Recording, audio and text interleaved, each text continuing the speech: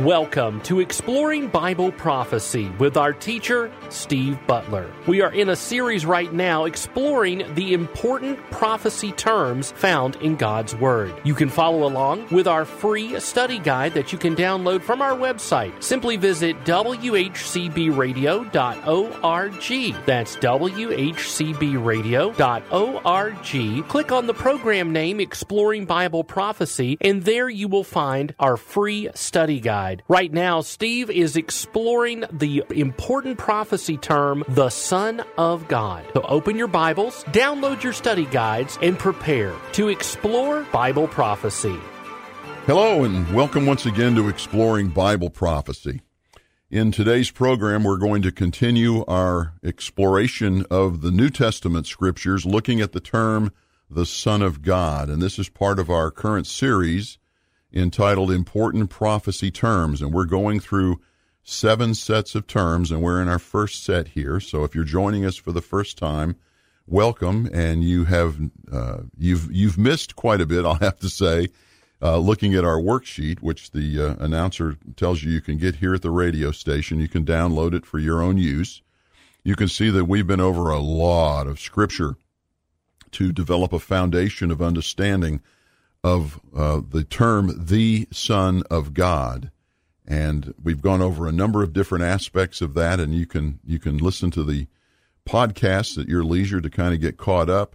But we are in a point right now where we are now using the scriptures to show how the term the Son of God is being used. And we have done that by going through Matthew 16, where it's finally revealed through the apostles when Jesus calls his apostles back into the area of Caesarea Philippi and asks them, "Who do the people say that I am?" And they've been out for a while, going across Israel, sharing the good news of the kingdom, that Jesus is here and he's ready to set up his kingdom if you'll simply accept him. And he calls them back in and they say, "Well, the people say that you are a lot of things. You're a prophet, you're a priest, you're Jeremiah, you're John the Baptist, Elijah." There's all sorts of things that they believe that you are, but the one thing they do not believe you are is the Son of God, that you are the promised Messiah. That is all that we read all through the Old Testament. They just did not believe it. So Jesus turns to the apostles and says, "All right, who do you say that I am?" And Peter makes the great profession. You are the Son of God. You are the Son of the living God, the promised Messiah.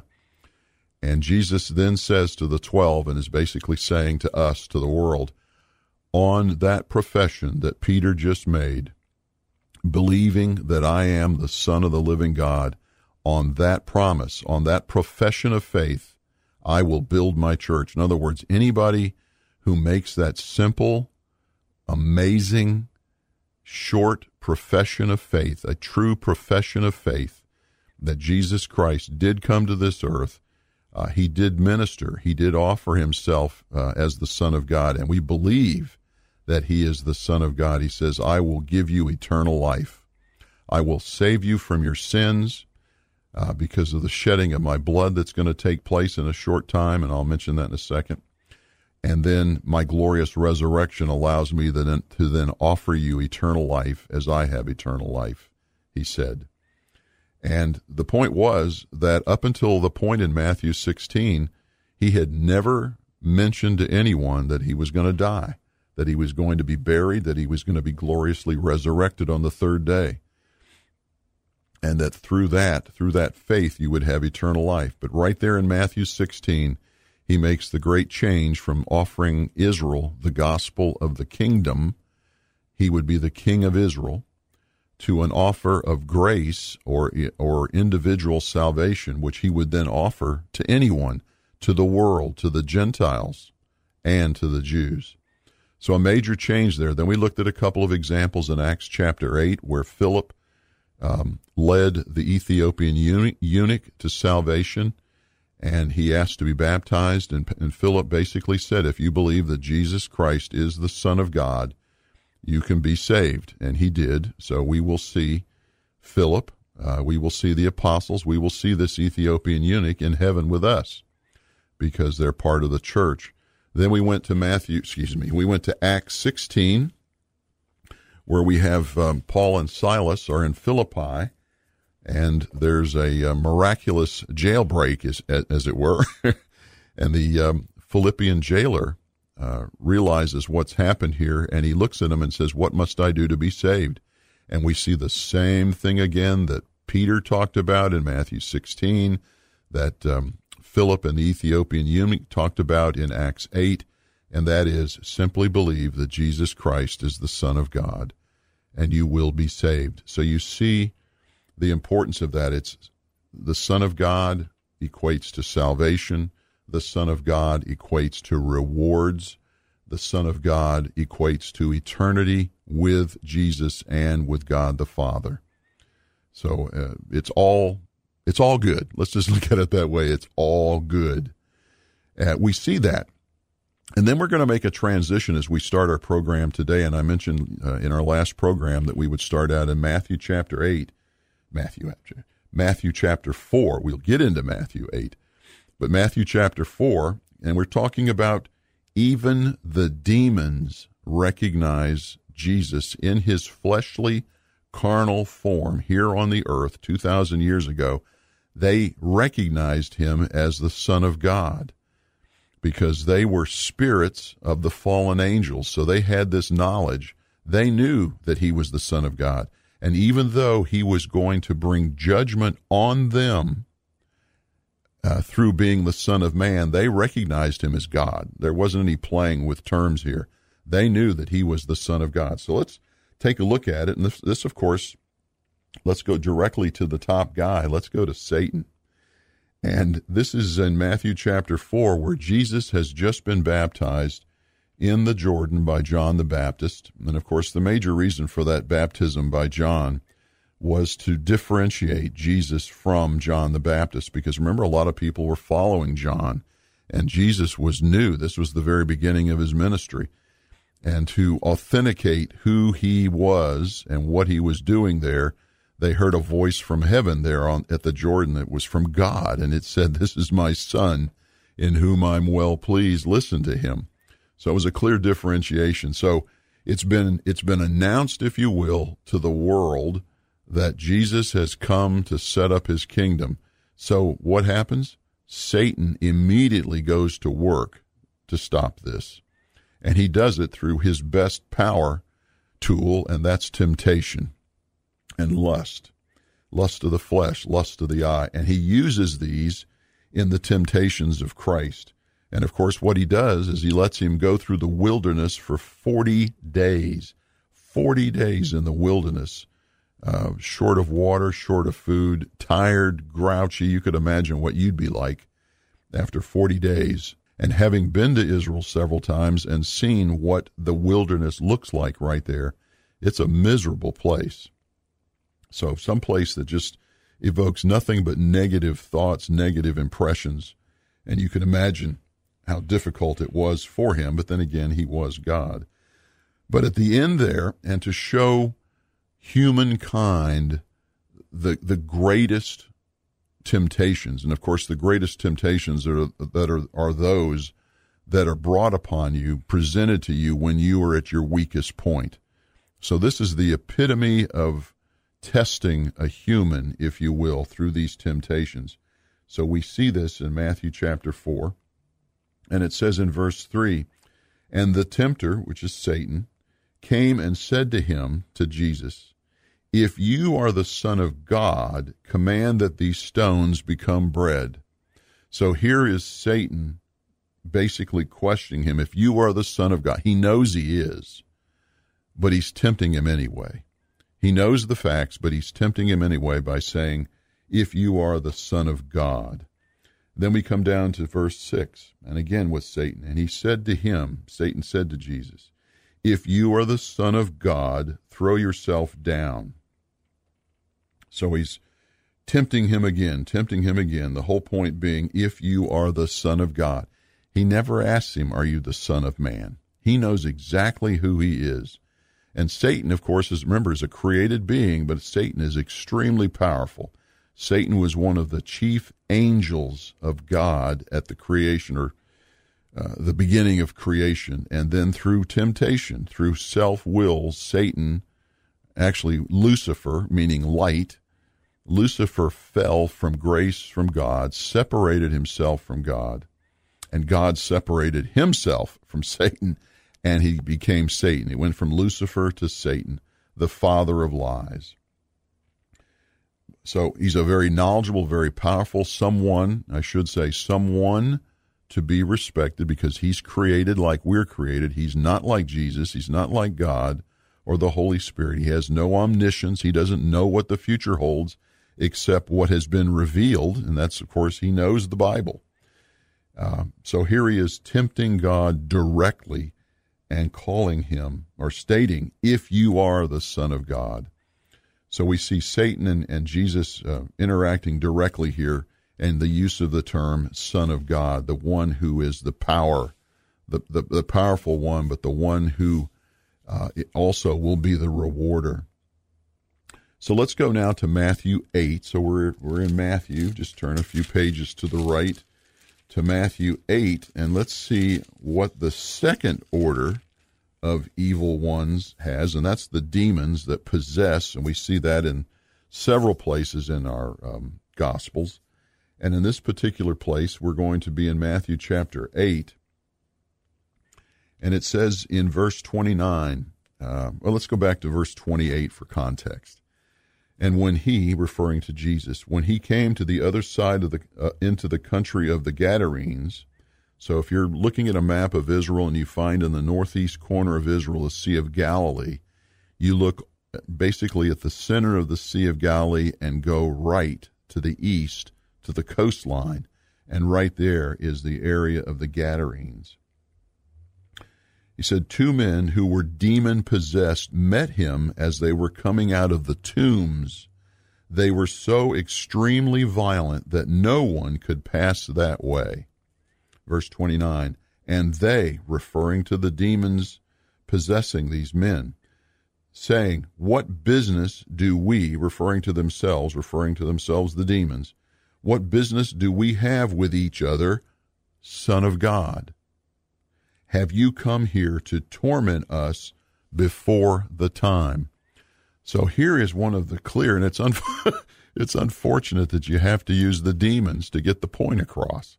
But here are the demons who are diametrically opposed to Jesus, diametrically opposed to everything that is God. Their God is Satan, and they have made that eternal commitment to Satan. And, of course, they will suffer an eternal punishment because of that. But it says, what business do we have with each other, Son of God? Have you come here to torment us before the time? And, of course, that time is the great white throne judgment, when all of the evil that existed in the world from the fall in the garden with Cain all the way until the great white throne judgment, which takes place at the end of the millennial kingdom, at the end of the 1,000-year reign of Christ. And this is when evil, this is when sin, this is when Hades and death will be judged and thrown into the lake of fire. And at the end of the great white throne judgment will be eternity. And at that point there will be no sin, there will be no death, and it will be just like it was in the Garden of Eden before the fall on the earth. And, of course, the New Jerusalem will have come down out of heaven, and God's place of residence, if you will be once again among his creation, among mankind, because he can come down now because man is sinless. God cannot be in the presence of sin. That's why we've been pointing out in our Q&A for the last number of programs how God works through Jesus, the pre-incarnate Jesus in the Old Testament, Jesus during his ministry, and then the Holy Spirit subsequent to that to interact directly and indirectly with humankind in its fallen state. But once it's purified again, purified of sin, then God himself will once again do as he had wished in the garden, to walk in the garden, to walk among men, to tabernacle among men. So we see that. But the great white throne, to get back to the judgment point, That's what they're referring to here in Matthew chapter 8, verse 29. The demons know, they already know that there's going to be a judgment of them. And the evil angels, for instance, from the time before the flood that came in and tried to destroy God's creation by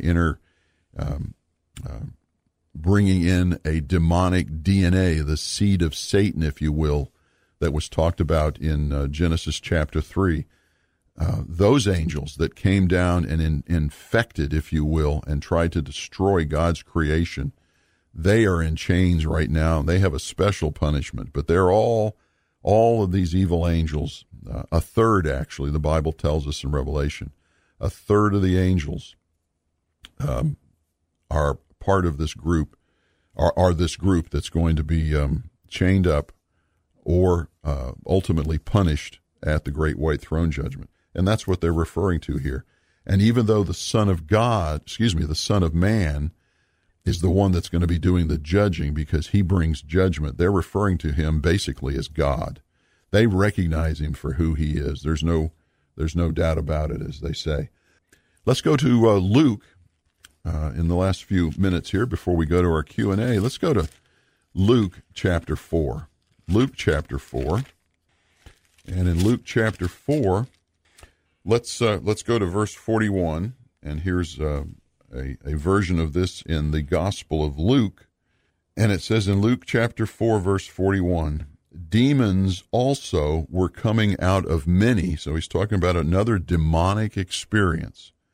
Demons also were coming out of many, shouting, "You are the Son of God." But rebuking them, he, Jesus, would not allow them to speak because they knew him to be the Christ.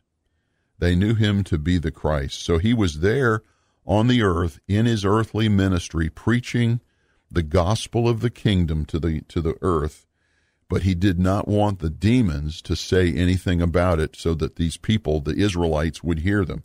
So he rebuked them to be quiet. But you see who they referred to him as? The Son of God. Just as Satan did, as we saw back in Matthew chapter 4, just as the demons did in the Gadarenes there in Matthew chapter 8, and now we're seeing another set that came out of many, it said. These demons are saying matter-of-factly, "You are the Son of God," because they know who he is as God, being made in the likeness of a man here on the earth.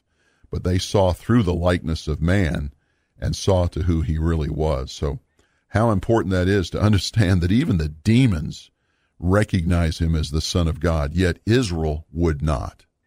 Because I believe that Jesus, by rebuking them here and telling them not to speak out loud because they knew him to be the Christ, that he wanted Israel to recognize who he was by his testimony and the testimony of his apostles and his other disciples, not to have the demons do it, because that could easily be misconstrued.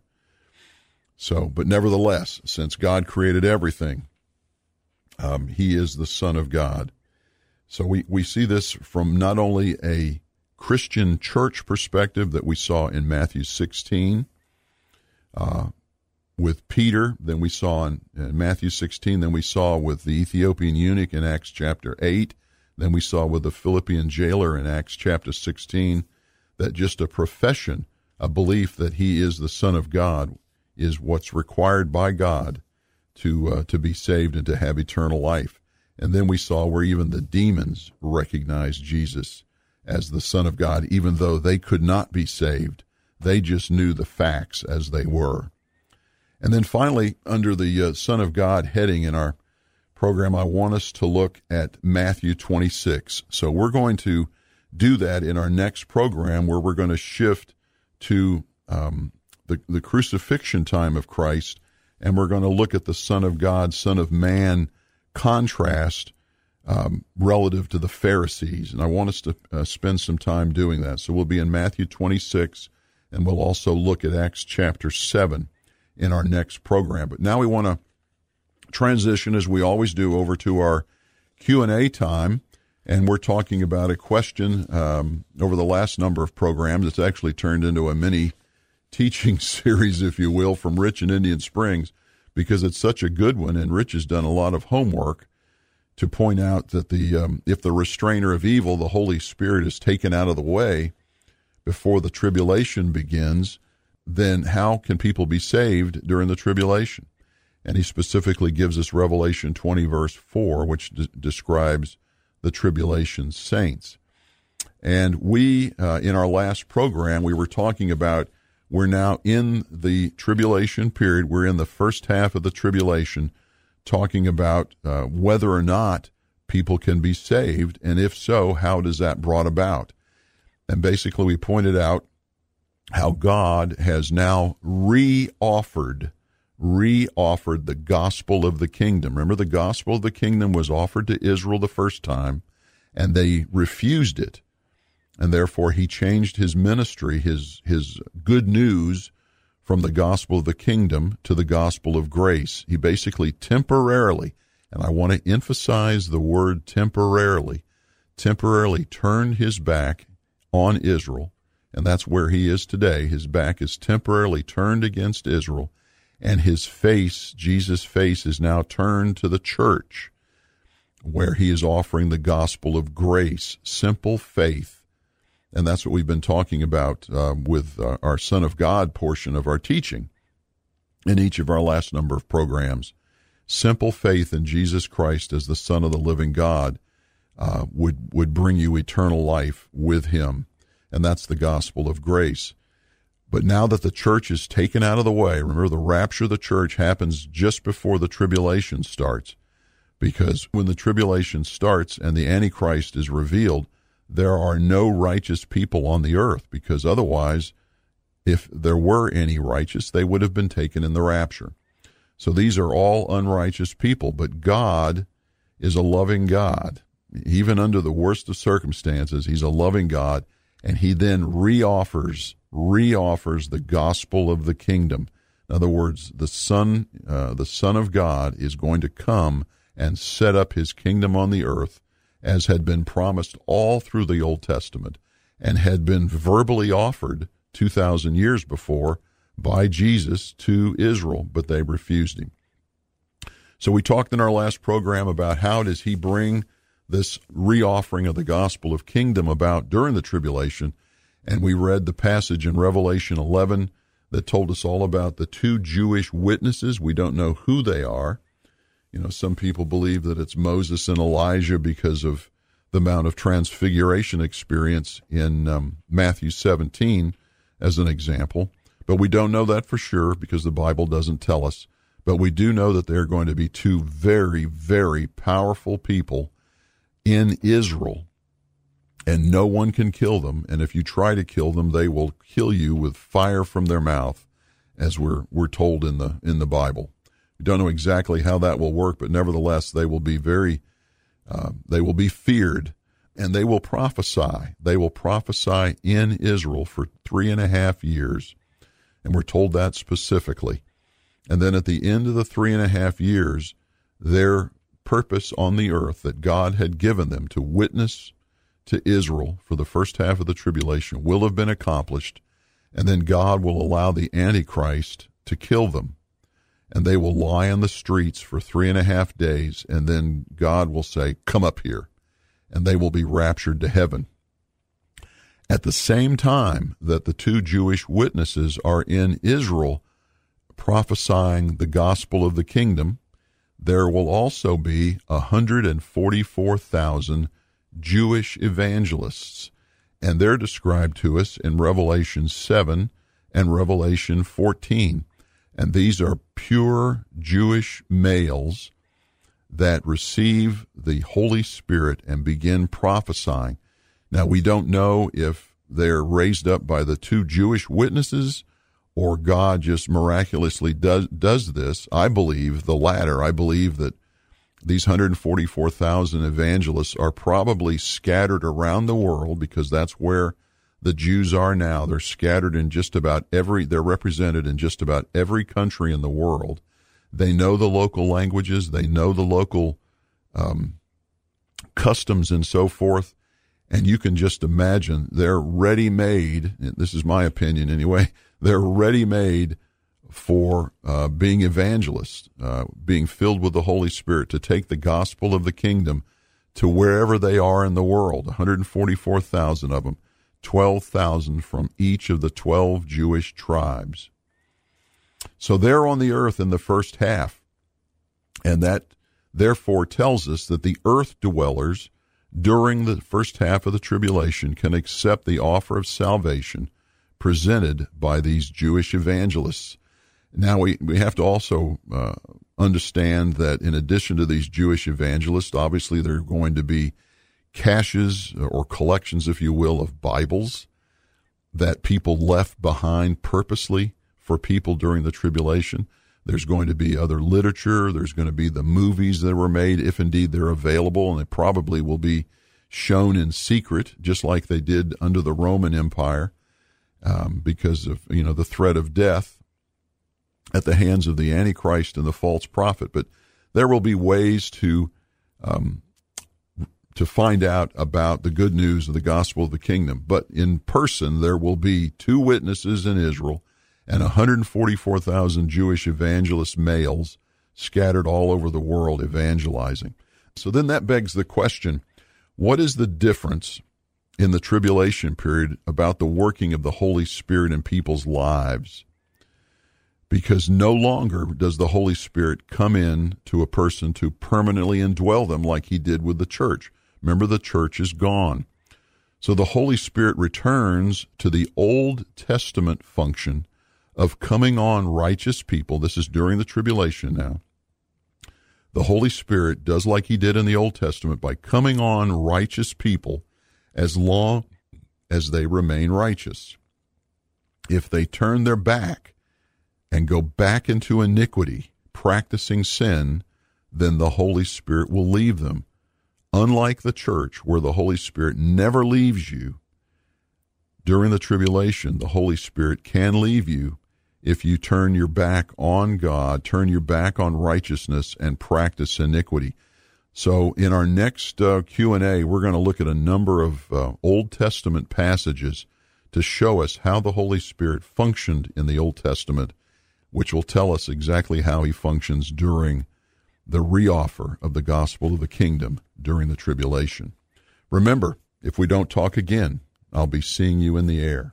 Thank you for joining us on this edition of Exploring Bible Prophecy. Exploring Bible Prophecy is a production of WHCB. Learn more at WHCBradio.org.